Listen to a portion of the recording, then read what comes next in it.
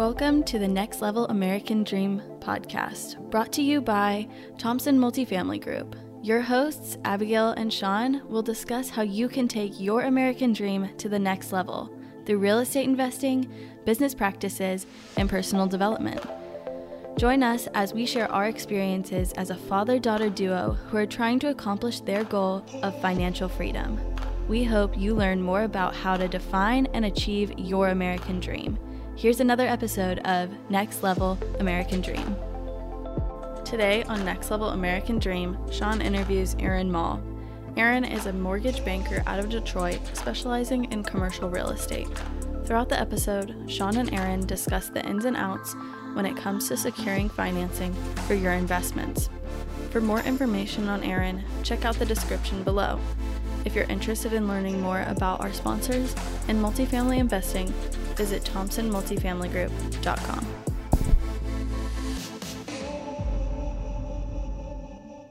Hi, Aaron. Thanks for coming on the show. Welcome to Next Level American Dream. How you doing? Good. Thanks for having me. It's a pleasure to be here. Good. Well, we're going to talk today about the debt side of multifamily. It's a little bit of a mysterious world, I think, for most people that aren't in the business and that don't have a lot of experience with it. So hopefully we can get some clarification from you on how that works. Let the people know kind of what your background is and what you're doing presently, and so they'll know kind of where you're coming from. Sure. So my name's Aaron Mall. I'm a mortgage banker with Berkadia, and I'm based in Detroit, Michigan. Berkadia is a JV between Berkshire Hathaway and Jefferies. So we've got, big teams behind us. It helps me, be better at what I already do. And it's been good being there. I've been in Berkadia for a number of years now. Previously was a life co-lender, worked for Lincoln Financial down in the Southeast and originated debt primarily in the West, but got some background as a lender on the life co side, but enjoy my mortgage banking regime now, placing a variety of different debt. I work in basically all the food groups, but obviously for the sake of this podcast and the majority of what I do, it is multifamily. So lender groups are, for the most part, the GSEs, which is Fannie, Freddie, and HUD collectively. And then we also work with life insurance companies, CMBS, debt funds for bridge products, and then, banks and credit unions from time to time. Okay, great. So you're already using acronyms. I might have you clarify some of those for us too as we go through GSEs. What you're talking about? What's the government-sponsored entities. So okay. I always say, I know you're a single-family guy in a prior life. I always kind of equate it for the folks jumping into multifamily when they ask me, how do I get a Freddie Mac loan on my apartment community? It's the same thing if you go down to your local bank and get a home loan. If you go to Bank of America or if you go to your local credit union, 9 times out of 10, and people know this, they're going to sell that to Fannie Freddie. Right. But they're going to service it. So you don't really know it gets bought by Fannie Freddie, but it gets bought. It's a government guarantee to that. The same thing happens in multifamily with an apartment loan, except there's a more finite group that are originators for Fannie Freddie with multifamily. There's about 20 of us. Berkadia, I'll stand on my soapbox a little bit. We are number one collectively. So this year, so far, we're number one with Freddie. We typically end up in the top 3 there. We're typically top 3 with Fannie, and we're usually number 1 or 2 with HUD. But if you add them all up on a total production level across all government-sponsored entities or GSEs, we tend to be number 1. So I like that because it lets me be your banker a little bit more, not just a Freddie lender.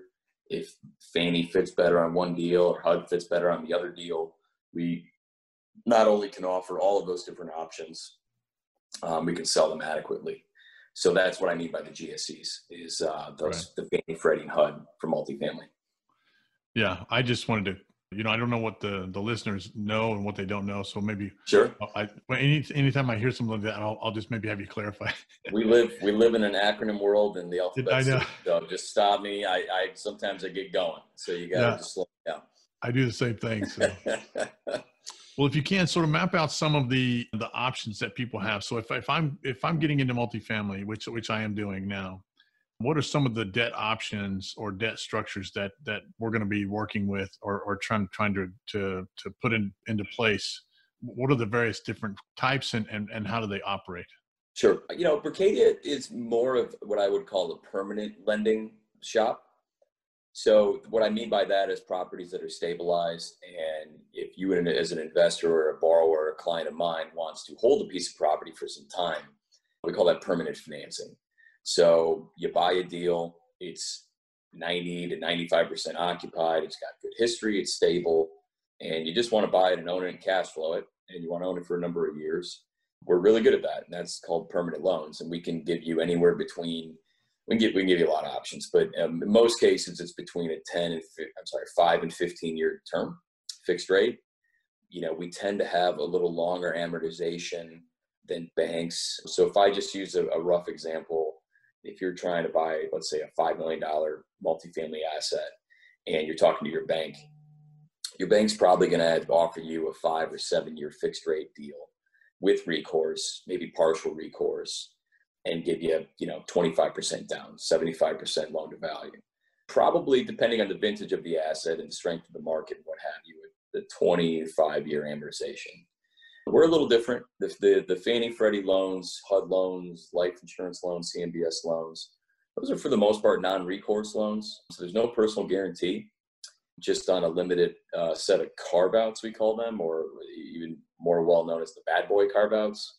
So what we mean by that is it's a non-recourse loan, but if it would become recourse if you basically do something bad.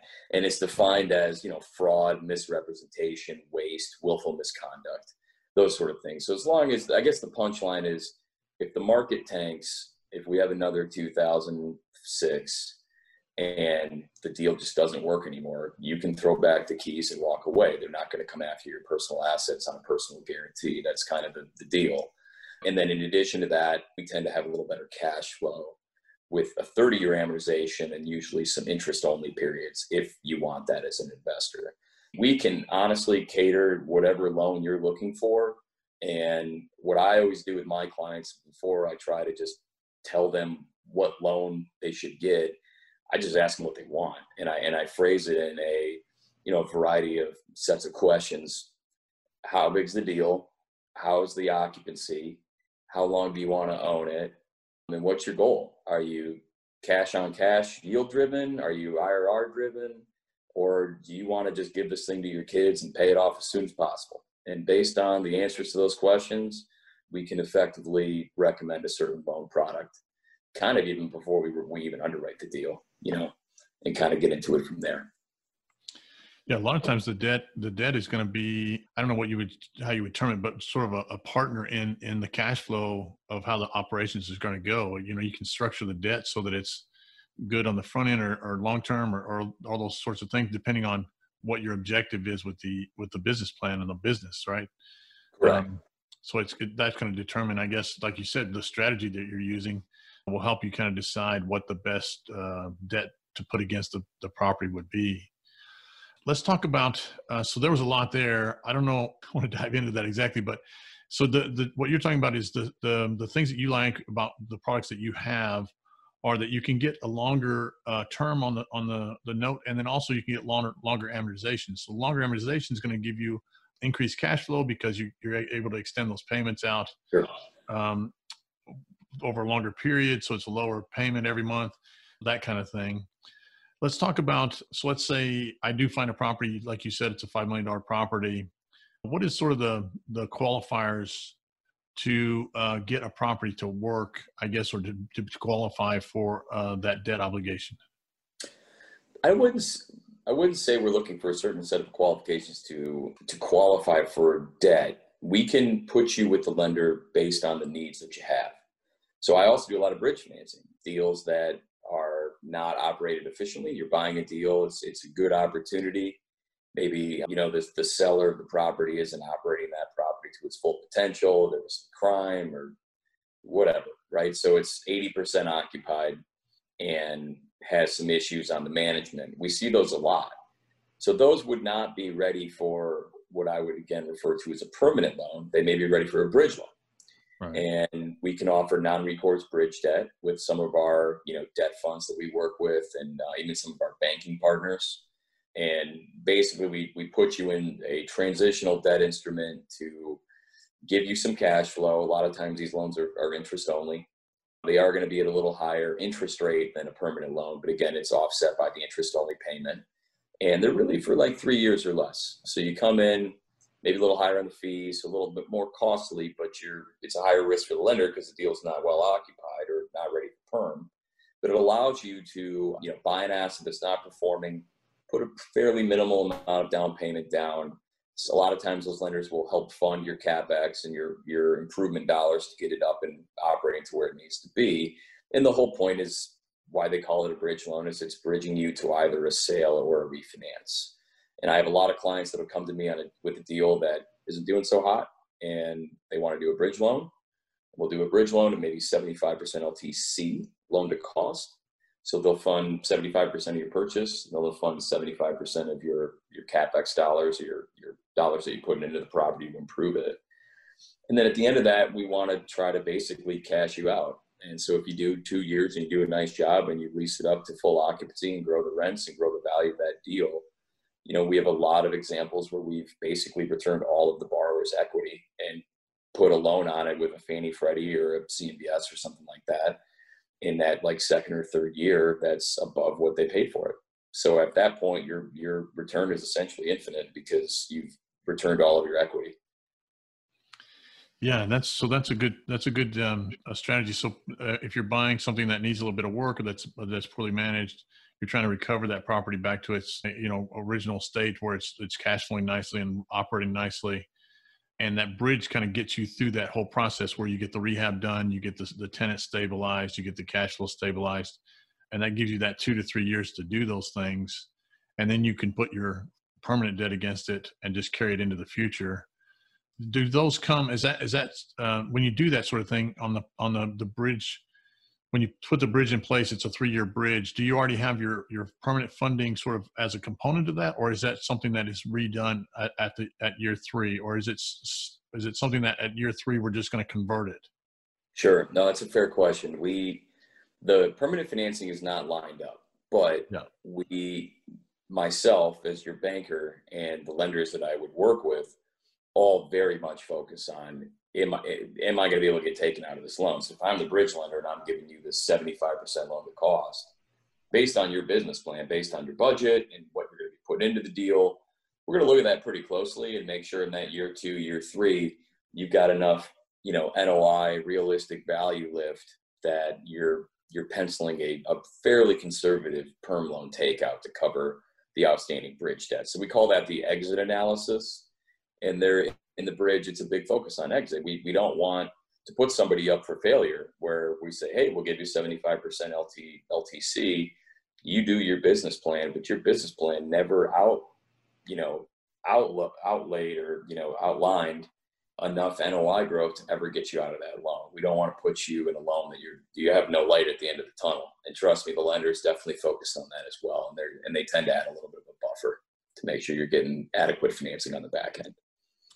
Yeah, exactly. You would want to go into a business plan on your property that at year 3, if you hit your marks, that you can kind of qualify or the property's going to qualify for some sort of permanent funding that's going to, again, allow you to cash flow the property and be successful in year 4, 5, 6 and future, right? Correct. So you would want to do that sort of analysis on the front end, I guess, to make sure that that's going to happen. What are some of the others? So we talked about perm and then bridge. Is there some other type of lending that you want to make sure people are aware of? I mean, just those are the 2 primaries, main components, and there's a lot of different layers within those. Again, if you're into the perm space, there's one phrase in the multifamily world is 90 for 90. Do you have 90% occupancy for 90 days? I will tell you that is not a hard, fast rule. There really is no hard, fast rule. It's a full deal. It's a full analysis. If the deal's 85% occupied, they're trending the right way, or had a reasonable explanation as to why it dipped for a month or 2, and the sponsorship's strong and the market's strong, then, maybe we can get that through. But yeah, to go into perm with the Fannie, Freddie, and HUDs of the world, it's typically a 90% target on occupancy for 90 days. That's how we underwrite deals. On an income standpoint, we really focus on what we call the trailing 3 or the T3 collections. So we want to we kind of want a really nice snapshot in that 90 days. I'll give you an example. I had a borrower of mine that actually heard me on another podcast and reached out to me and said, I got this deal in Columbus, and I paid, it was a small deal. I think he paid like $1 million for it, or maybe $1.1 million, or maybe $1.5 million for this one. And he wanted to get a loan as close to $1.5 million as he possibly could. And he sent me his financial statements. He bought the deal with the bank loan. It was not in good shape. It required a gut renovation essentially, and he did a great job. He fixed it up really nice, and he called me after his improvements were done, but the deal still wasn't cash flowing. He was still growing rent. He was still getting into that kind of peak where he thought it was going to be, or that plateau. And I told him, I said, if you're looking for this $1.5 million loan, you're not there yet. This is where you need to be on income. So send me a T12 or a trailing 12 statement that shows me the last 3 months of this income. And he did it. And like 6 months later, he called me back. He said, hey, here's my T3. It's right where you want it to be. We looked at it. We put it under app of Freddie Mac, and we closed that deal at his goal. And it was great. It was a great story because we kind of looked at it early for him and said, I hear your goal. This is where you need to get to. Do you think you can do that? He said, I can get there. It's going to take me a few months. It took him 6 months, and we closed him shortly thereafter. Yeah, that's awesome. So he knew where he was kind of headed and was able to get there. And so that allowed him to put into place the funding that's going to carry him into the future. That's good. Yeah. Mm-hmm. So in that case, the property itself is the qualifier for the debt, right? The ownership is absolutely part of the equation in the borrower strength. Again, it's a full equation. The deal does need to underwrite adequately. It needs to essentially stand alone for non-recourse debt. That's one of the things I always tell my clients. Right. If this deal is so underwater, if it's 50% occupied with a burned down building and like it's not even close to cash flow, you probably need a recourse bank loan. Just take it down with a personal guarantee because it needs some sort of credit enhancement beyond the real estate. It needs you as a borrower and your global cash flow to make the lender comfortable, right? But if it's a transitional asset that has some merit to it and some standalone strength, but it's not quite to where it needs to be for perm, then those are those non-recourse bridge loans that we place. But to answer your question, even on the easiest deal, a 50% loan to value perm, the borrower is always going to be part of that equation. And it just helps us obviously get the deal through credit, get it signed up, get it closed. And a lot of times the stronger the borrower, the better terms that they're able to receive. My lenders are very relationship driven, every one of them. And Fannie, Freddie probably lead the pack in relationship. The more you do with those two lenders, the better treatment you're going to get, and the better, the easier it's going to be to work with them. So let's say I have a property that you like or that's working. What would someone like me need to have in place to secure? Let's use the $5 million project example that you had earlier. So the property's working and it looks like debt. What do I need as the sponsor, I guess, to kind of qualify as well? Sure. Basic set of qualifications. There is a net worth and liquidity requirement. $5 million, a unique example because it's the small balance loans. It's SBL, we call them, Fannie, Freddie, SBL. And that's actually Freddie's emailed out today that it's now $7.5 million or less on the loan is considered an SBL loan. So for that, they want you to have a net worth of 100% of your loan amount. So if we do like a $3 million loan on that $5 million property or whatever that ends up being, it's a $3 million loan, be $3 million net worth. And the SBLs, we want to see like 10 months of debt service liquid. When you get to the larger loans, it's 10%. So if you do a $25 million loan, you need 10% of that, $2.5 million liquid to qualify. Now that can be clubbed. It doesn't need to be just you. So a lot of folks, especially on those larger deals, will have a few, managing member GPs that are controlled, that are signing on the carve-outs, that are really our borrowers. And we can club that. So if you have 3 folks and we're looking for a $2 million liquid for a large loan, we can add all 3 of those borrowers up to hit that number. But you can do that on the SBL loans as well, you said? Yeah, you can. So if I'm trying to get I've got a $5 million property. We're looking at a roughly $3 million loan on that. I can bring three guys together that are worth $1 million a piece that have, what is it? $300,000 would be the liquid requirement there. It ends up, and the SBLs, instead of at 10%, it's 10 months of debt service amortizing. So 10 months of your mortgage payments amortizing. So that would come out to that's still probably about 10%, really. It depends on the size of the deal, but usually it's a touch more than 10%. Yeah. So maybe 15%. Right. If you have, let's say you have $3 million, you have three guys, each of them worth $1 million. You got about $450,000 in liquid assets. Then you're going to be able to, and the property's working. That's a formula for success in securing the debt. Yeah, there's credit score, but usually the people, right, that are buying $5 million deals don't have 500 credit scores, so it rarely comes into play. There is a minimum. I honestly couldn't tell you what it was. I think it's like a 650, or we do pull credit, yeah. But it is just it's a file filler. I mean, we really are looking for good real estate. We want good clients that we know have, it's absolutely a benefit if you already have experience. I mean, we can point that, hey, I've got 5 assets. They're all doing well. Here's my REO schedule. It shows that they're all cash flowing. It shows the global DCR, the global LTV. I know what I'm doing. And if you don't, I would highly, highly recommend, if it's your first deal, to club up with somebody that has some experience so you can benefit from them. Bring them on the carve-outs with you. Yeah, you're probably going to have to give up some of that GP, right, and some of that promote, but it's a way in. And I would also highly advise to use a third-party management company and just go with the big one. Go with the one that has 15,000 units, because all it's going to do is help you in the narrative with the large national lenders. The national lenders that I deal with want larger property management, not boutique. Right. Yeah. So if you're just getting started, it's almost a necessity to have someone on board your team that has the experience and has, net worth and liquidity, of course, but the experience goes a long way as well in owning additional assets that they've kind of been successful with. I think that's a key component that in securing the debt that you're going to need to have. And I was kidding with you earlier.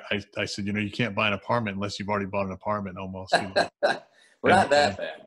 We're not HUD. HUD is a whole different podcast. That is a little bit tougher surface to crack, but yeah, we'll get into that one later. That one's not for everybody. Yeah, but this is definitely a team sport for sure.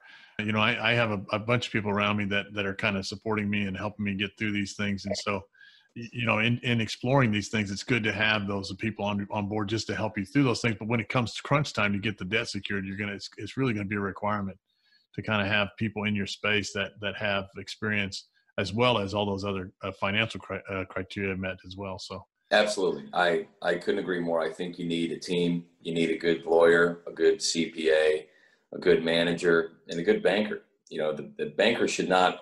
I was just on a podcast and I was joking with him because he was saying Aaron's a broker. I said, oh, come on, I'm better than that. I said, I know broker's a little bit of a dirty, and I am a broker when it comes to, a variety of different lenders, but really I want to be your banker.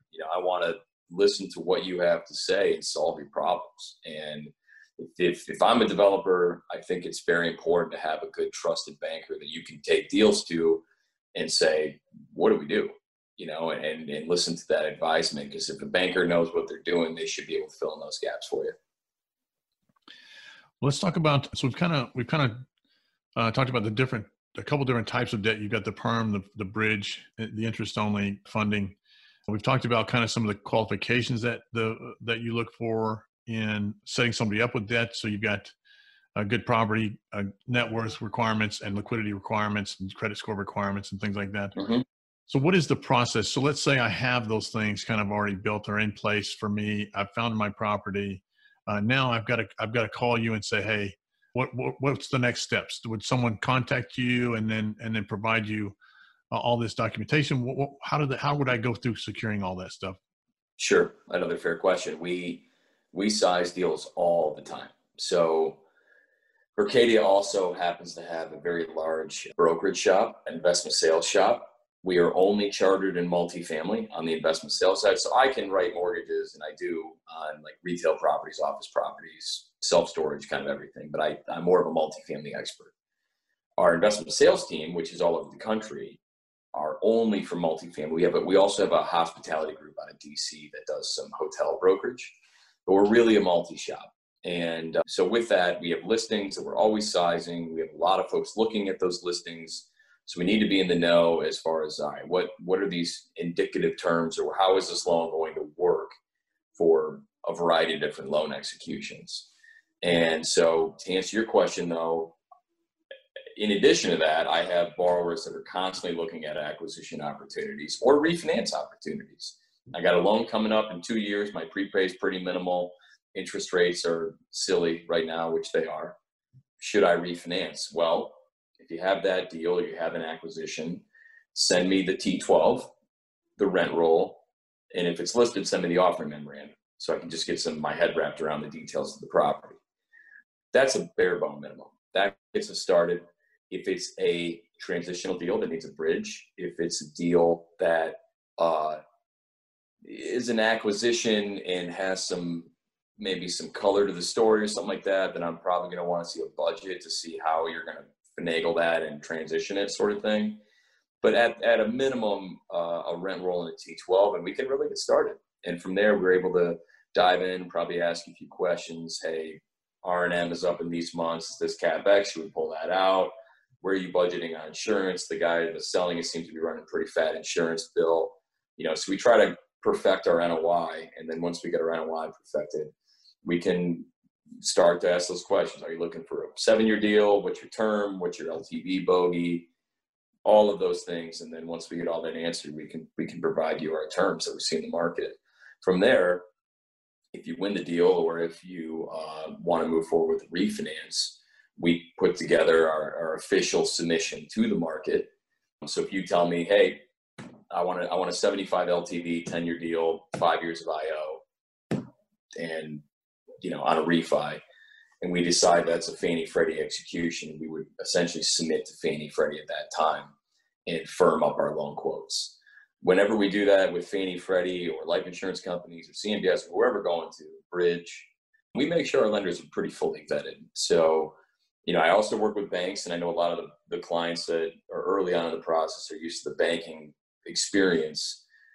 We're not going to be as quick to issue a term sheet because we really vet that. And so we're doing a lot of due diligence to get you to a point where when we issue a quote, we're basically ready to issue an application, take your deposit, and start the approval process in order third-party reports. So I don't like to put clients into positions where they're banking on me to perform on the debt based on the terms I provided them, and they're going under contract to buy something. And then I turn around and say, oh, you know what, those indicative terms I provided are way off, or way less dollars, or way higher interest rate. We don't do it that way. So if you like what we're kind of selling on an indicative basis and you want to try to move forward, we fully vet that and have deliverable terms. So the process really is contact you, I guess, and then start the process of giving you the information on the deal that I'm looking at or whoever's looking at it, so that you can underwrite it a little bit and figure out kind of where it fits in the debt side. And you kind of really tailor everything for my needs and the requirements of the property. And it sounds like it's kind of a one-on-one process that you go through with whoever's bringing you the deal to craft it so that it's going to be optimal for the property that the property needs based on the business plan, and then the needs of the borrower, and then what will fit with the lenders. Is that so? It's really kind of it sounds like it's kind of a conversation that is going to go on for a while, that you go back and forth to sort of sort this out, right? It depends. I mean, if your experience level is something where you already know what you want, there's a lot of people out there that they've done 10 deals. So if they see one, they already know it's going to be a Fannie or Freddie execution. Or maybe they've already done 8 Freddie loans and 2 Fannie loans, and they like working with Freddie Mac better than Fannie. They pretty much know it's going to be a Freddie execution. So those conversations are pretty limited. It's, hey, got another deal. Here's the T12. Here's the rent roll. This is where it's located. What can I expect? Oh, well, I already know you want a 10-year deal because we've done 8 10-year loans for you already. Right. Yeah. This is the term. But if it's someone new, then we absolutely want to start asking those questions, because we don't want to be presumptuous that you want a 10-year deal. You may want a 7-year floater because you want, optimal prepay flexibility. People that are like, I only want to own this for 3 years. I don't want to be stuck with a large yield maintenance or prepay. Then we can talk to them about like a floating rate. Yeah, but it's a little bit different than like a single family. It's an application and an appraisal, and you've got your loan pretty much. So it's right. It's not too terribly complicated. There is a lot of document presentation and things like that, but they're not as in-depthly looking at my business plan, right? So they're not looking at what's it renting for, what's my rehab cost. They do that on a little bit, but I think it sounds like you work more closely with someone to kind of hash out the strategy that's going to be taken forth with the operation of the business, and tailor something to kind of work with that business plan as well too. 100%. Yeah. We are not single family. We can offer a lot of different loans. Yeah, and it sounds more personal. So it's not do you want a 15 or a 30 year? It's there's a lot to it, right? So we want to make sure we're hitting the targets. Yeah. Okay, good. Well, it sounds like someone just would need to contact you and sort of go through that process with you and get everything lined up and sorted out, or whoever they're using. I guess it doesn't have to be Aramall, but it seems like it's going to be a one-on-one conversation with your banker or lender and or broker, and kind of work through that stuff to find the most optimal next step, I guess. So, absolutely. Let's talk a little bit about, we're kind of in an interesting time right now with COVID and all that's going on with that. Can you talk about how that's affecting the lending environment? And then maybe we'll talk about interest rates as well. So talk about, first of all, how COVID is kind of affecting everybody's lending. Sure.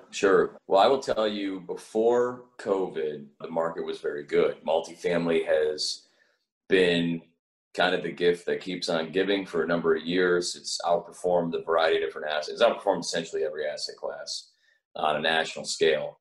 We were seeing some construction coming into certain markets and oversaturation, but ultimately multifamily was good. When COVID hit, it definitely made everybody rattled a little bit. And I'll say, if we start from, all the lenders that we work with and the major groups of those lenders, we saw a lot of them exit the space, and rather quickly. Banks started working on PPP loans to save their existing clients and manage their portfolio. So we saw banks essentially sidelined immediately.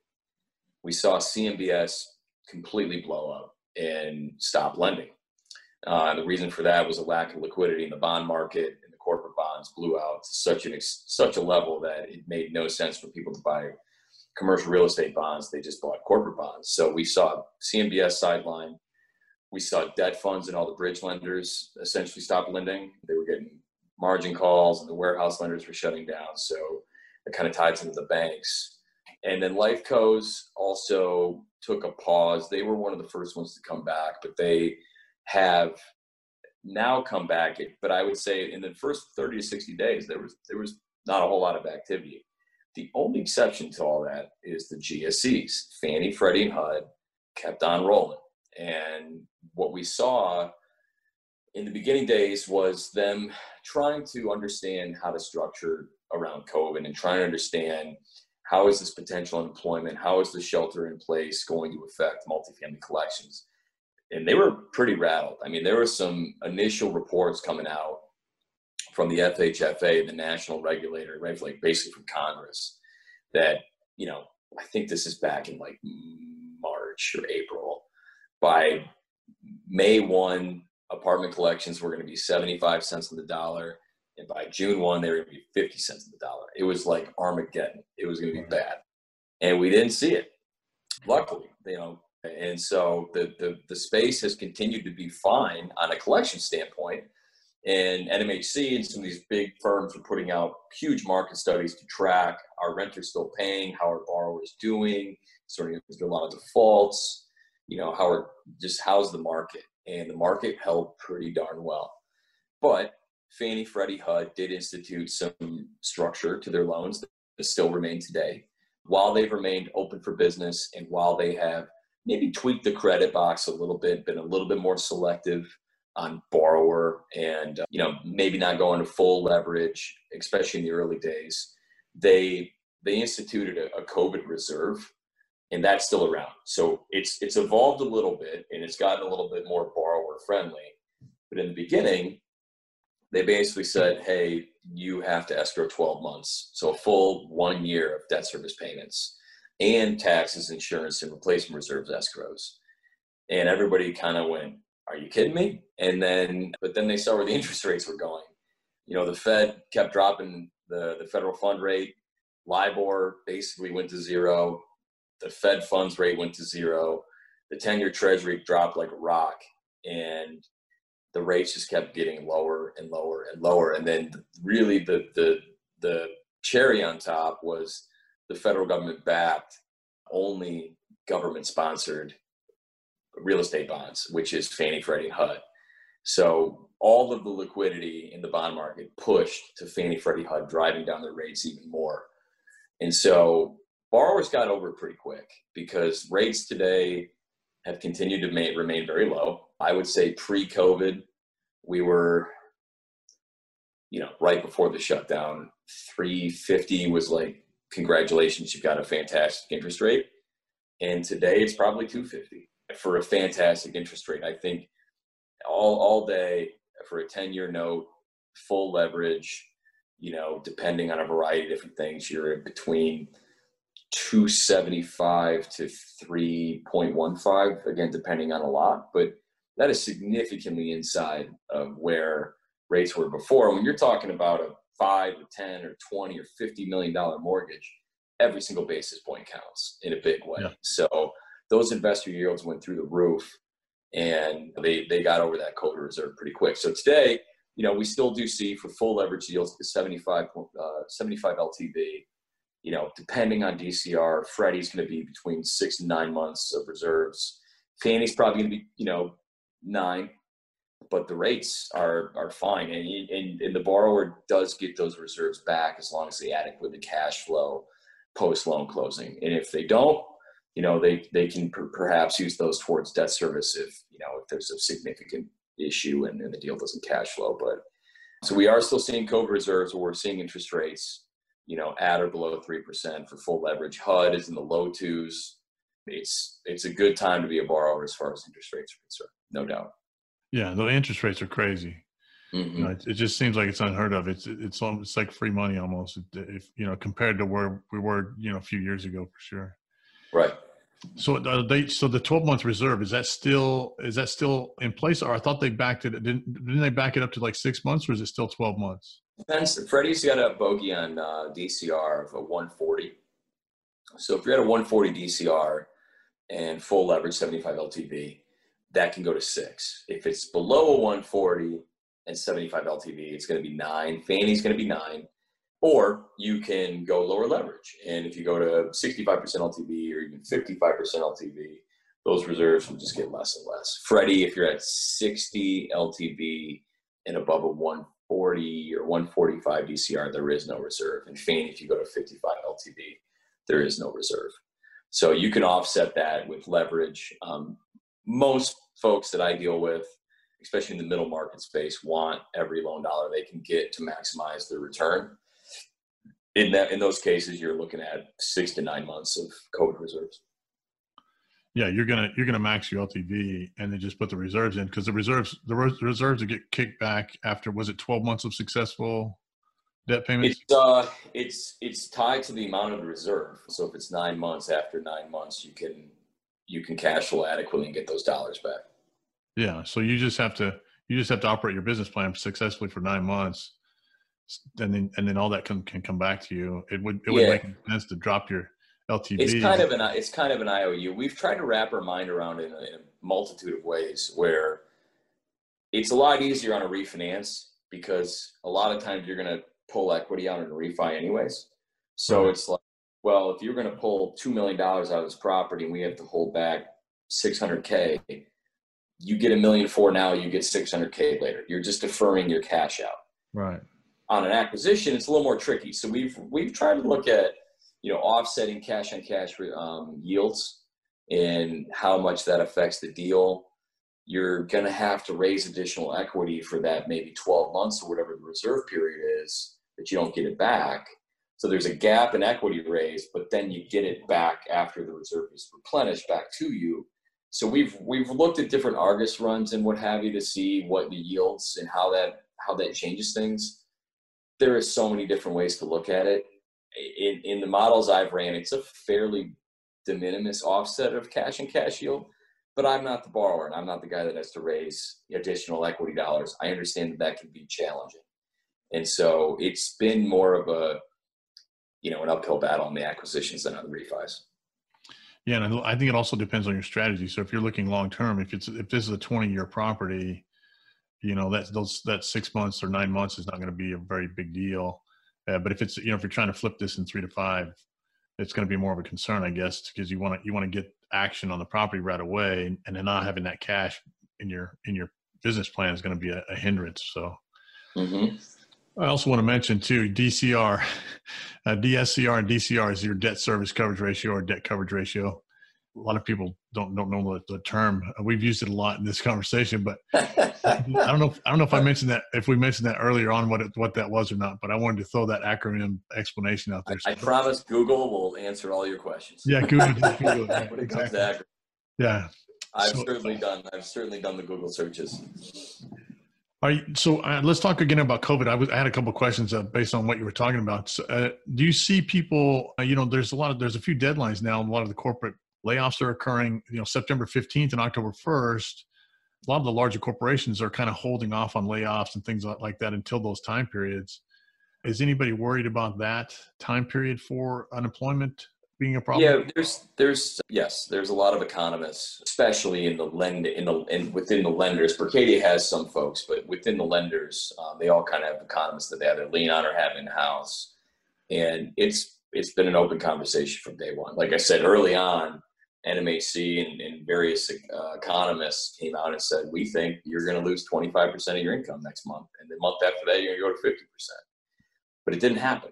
But of course, the open conversation is now election, is the second wave perhaps of COVID, is colleges going back and schools going back, and of course, unemployment with the incentives running out and also potential layoffs, job reports, annual earning reports, quarterly earning reports with various retail companies. There's a lot of different ways to look at it. And I don't have a crystal ball. All I know is we were very pleasantly surprised with what happened in the early days, because it was a full shelter in place for a lot of folks, right?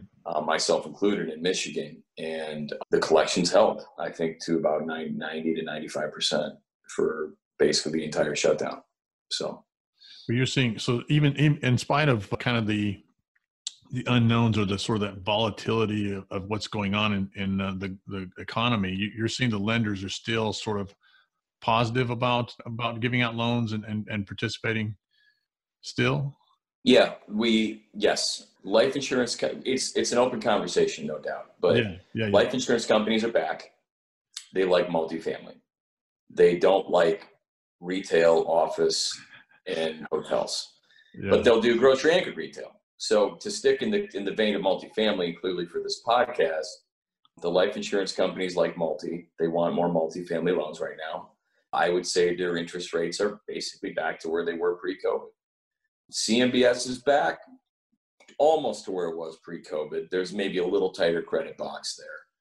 They would do more multi, but the thing is, the Fannie, Freddie, and HUD lenders in the industry right now have had such a benefit of their government guarantee and liquidity in the bond market that their interest rates are far superior to even a lot of life cos. And so they can get higher leverage and cheaper rates. It's hard to compete with that. So the GSEs have been rocking and rolling. They're going to have good years. They have allocated funds from Congress every year, or appropriations, and they're very focused on those. So they can only lend a certain amount every year, and they want to try to get as close to that, goal line as possible. They can't exceed it, but they also don't want to be in front of it. So they've maintained a good open book of business.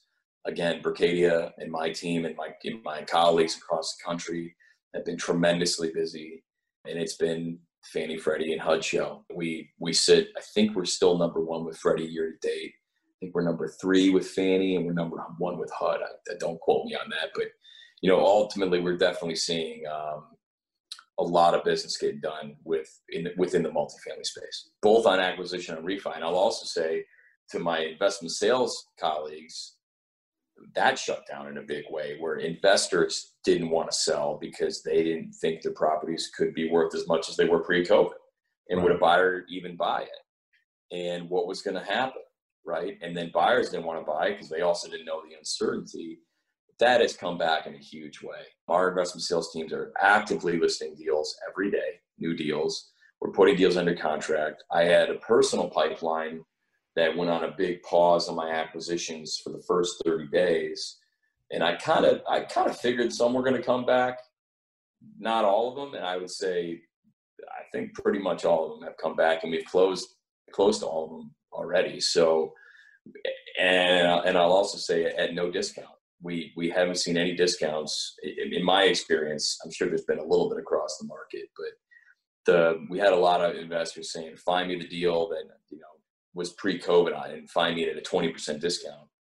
It's not there in multifamily. If you're actively looking to buy, in my experience and what I'm hearing in the market is those cap rates and those values have held, and it's buoyed by the low interest rate. I think people are getting over the perceived risk of COVID by having a sub 3% interest rate. They can kind of just wrap their mind around that and make some sense of those returns.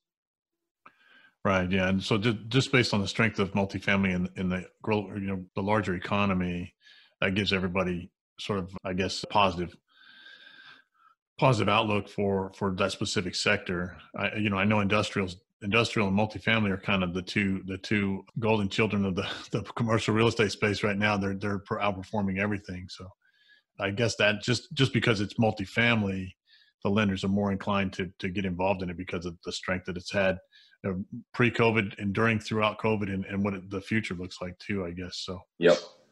So it's mostly because not necessarily because of the economy. They're watching those sort of things, but they like multifamily just because of its performance, and they're inclined to lend in those spaces. So I think that's what you're saying, right? Absolutely. Yeah. Well, Aaron, let's. I always talk about. I know you and I talked about technical stuff today, but normally I'll talk to people about kind of their path in life and stuff, and we talk about the American Dream here. The name of the podcast is Next Level American Dream, and I always ask everybody, kind of what is your American Dream, and what are 1 or 2 things that you've kind of done in your life that allowed you to take it to the next level? Oh man, I don't know. I know it's a big question.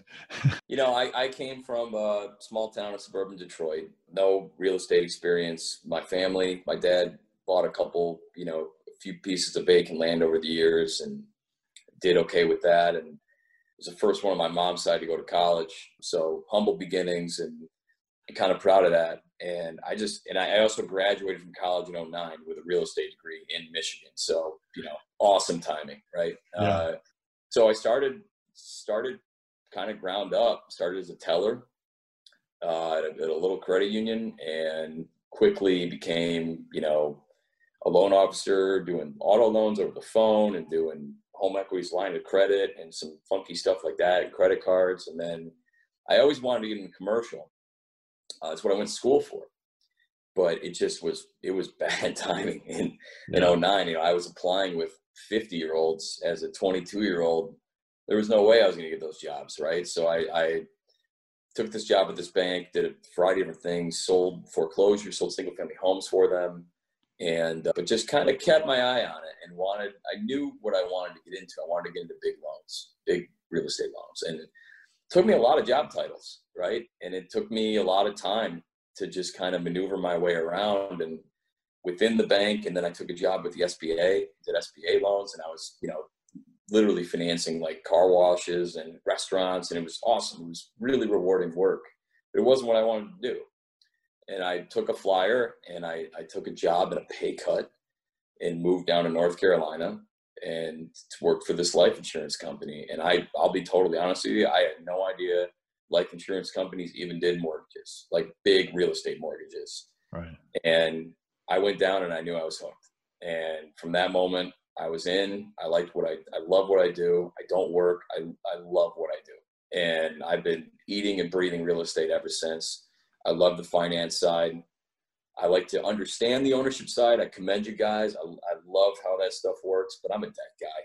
And I love helping people out and structuring their deals this way. So, I did the Lifeco thing for a number of years, had a couple babies, one in the Southeast and one on the way, and just moved back home to Michigan. And I guess I couldn't get enough of that year-round golf. I had to move back to the Arctic tundra up here in the north, but It's been great. I love Berkadia. It's a great company. They let me be me. It's awesome. So I don't know. I guess that's kind of how I got here. And it's been my American dream is finding something that I really, really enjoy. I knew I couldn't have it right away because the recession and kind of when I graduated, where I was and that sort of thing and what I knew and who I knew. But I just kept my eye on the ball. It took me a number of years to get there and I finally made it. And here I am. You're there now. Yeah.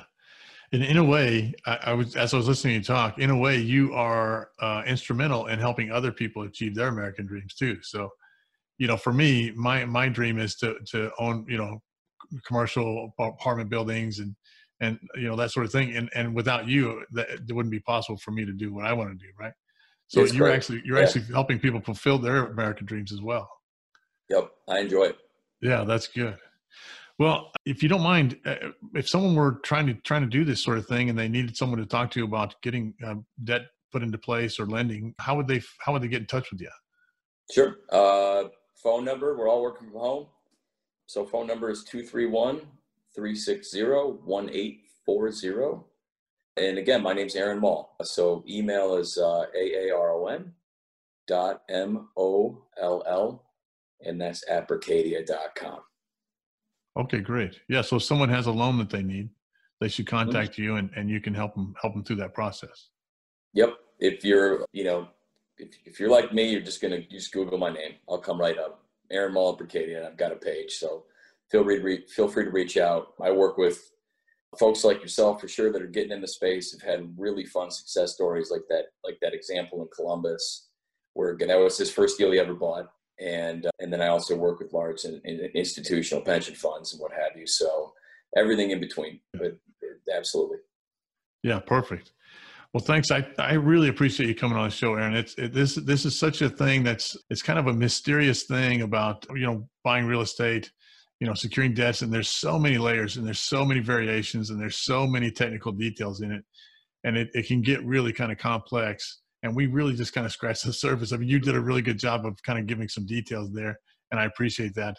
But there's a lot to know. So having someone that knows what they're doing, that can kind of walk you through these things as you're trying to buy properties, I think is going to be critical. So I hopefully people will reach out to you when they need you and get that taken care of. It, they can count on someone like you to help them through the process. That's invaluable. So I appreciate you coming on and sort of sharing some of that with everybody so that at least they have a little bit of knowledge moving forward. So thanks for having me. It was a pleasure to be. Again.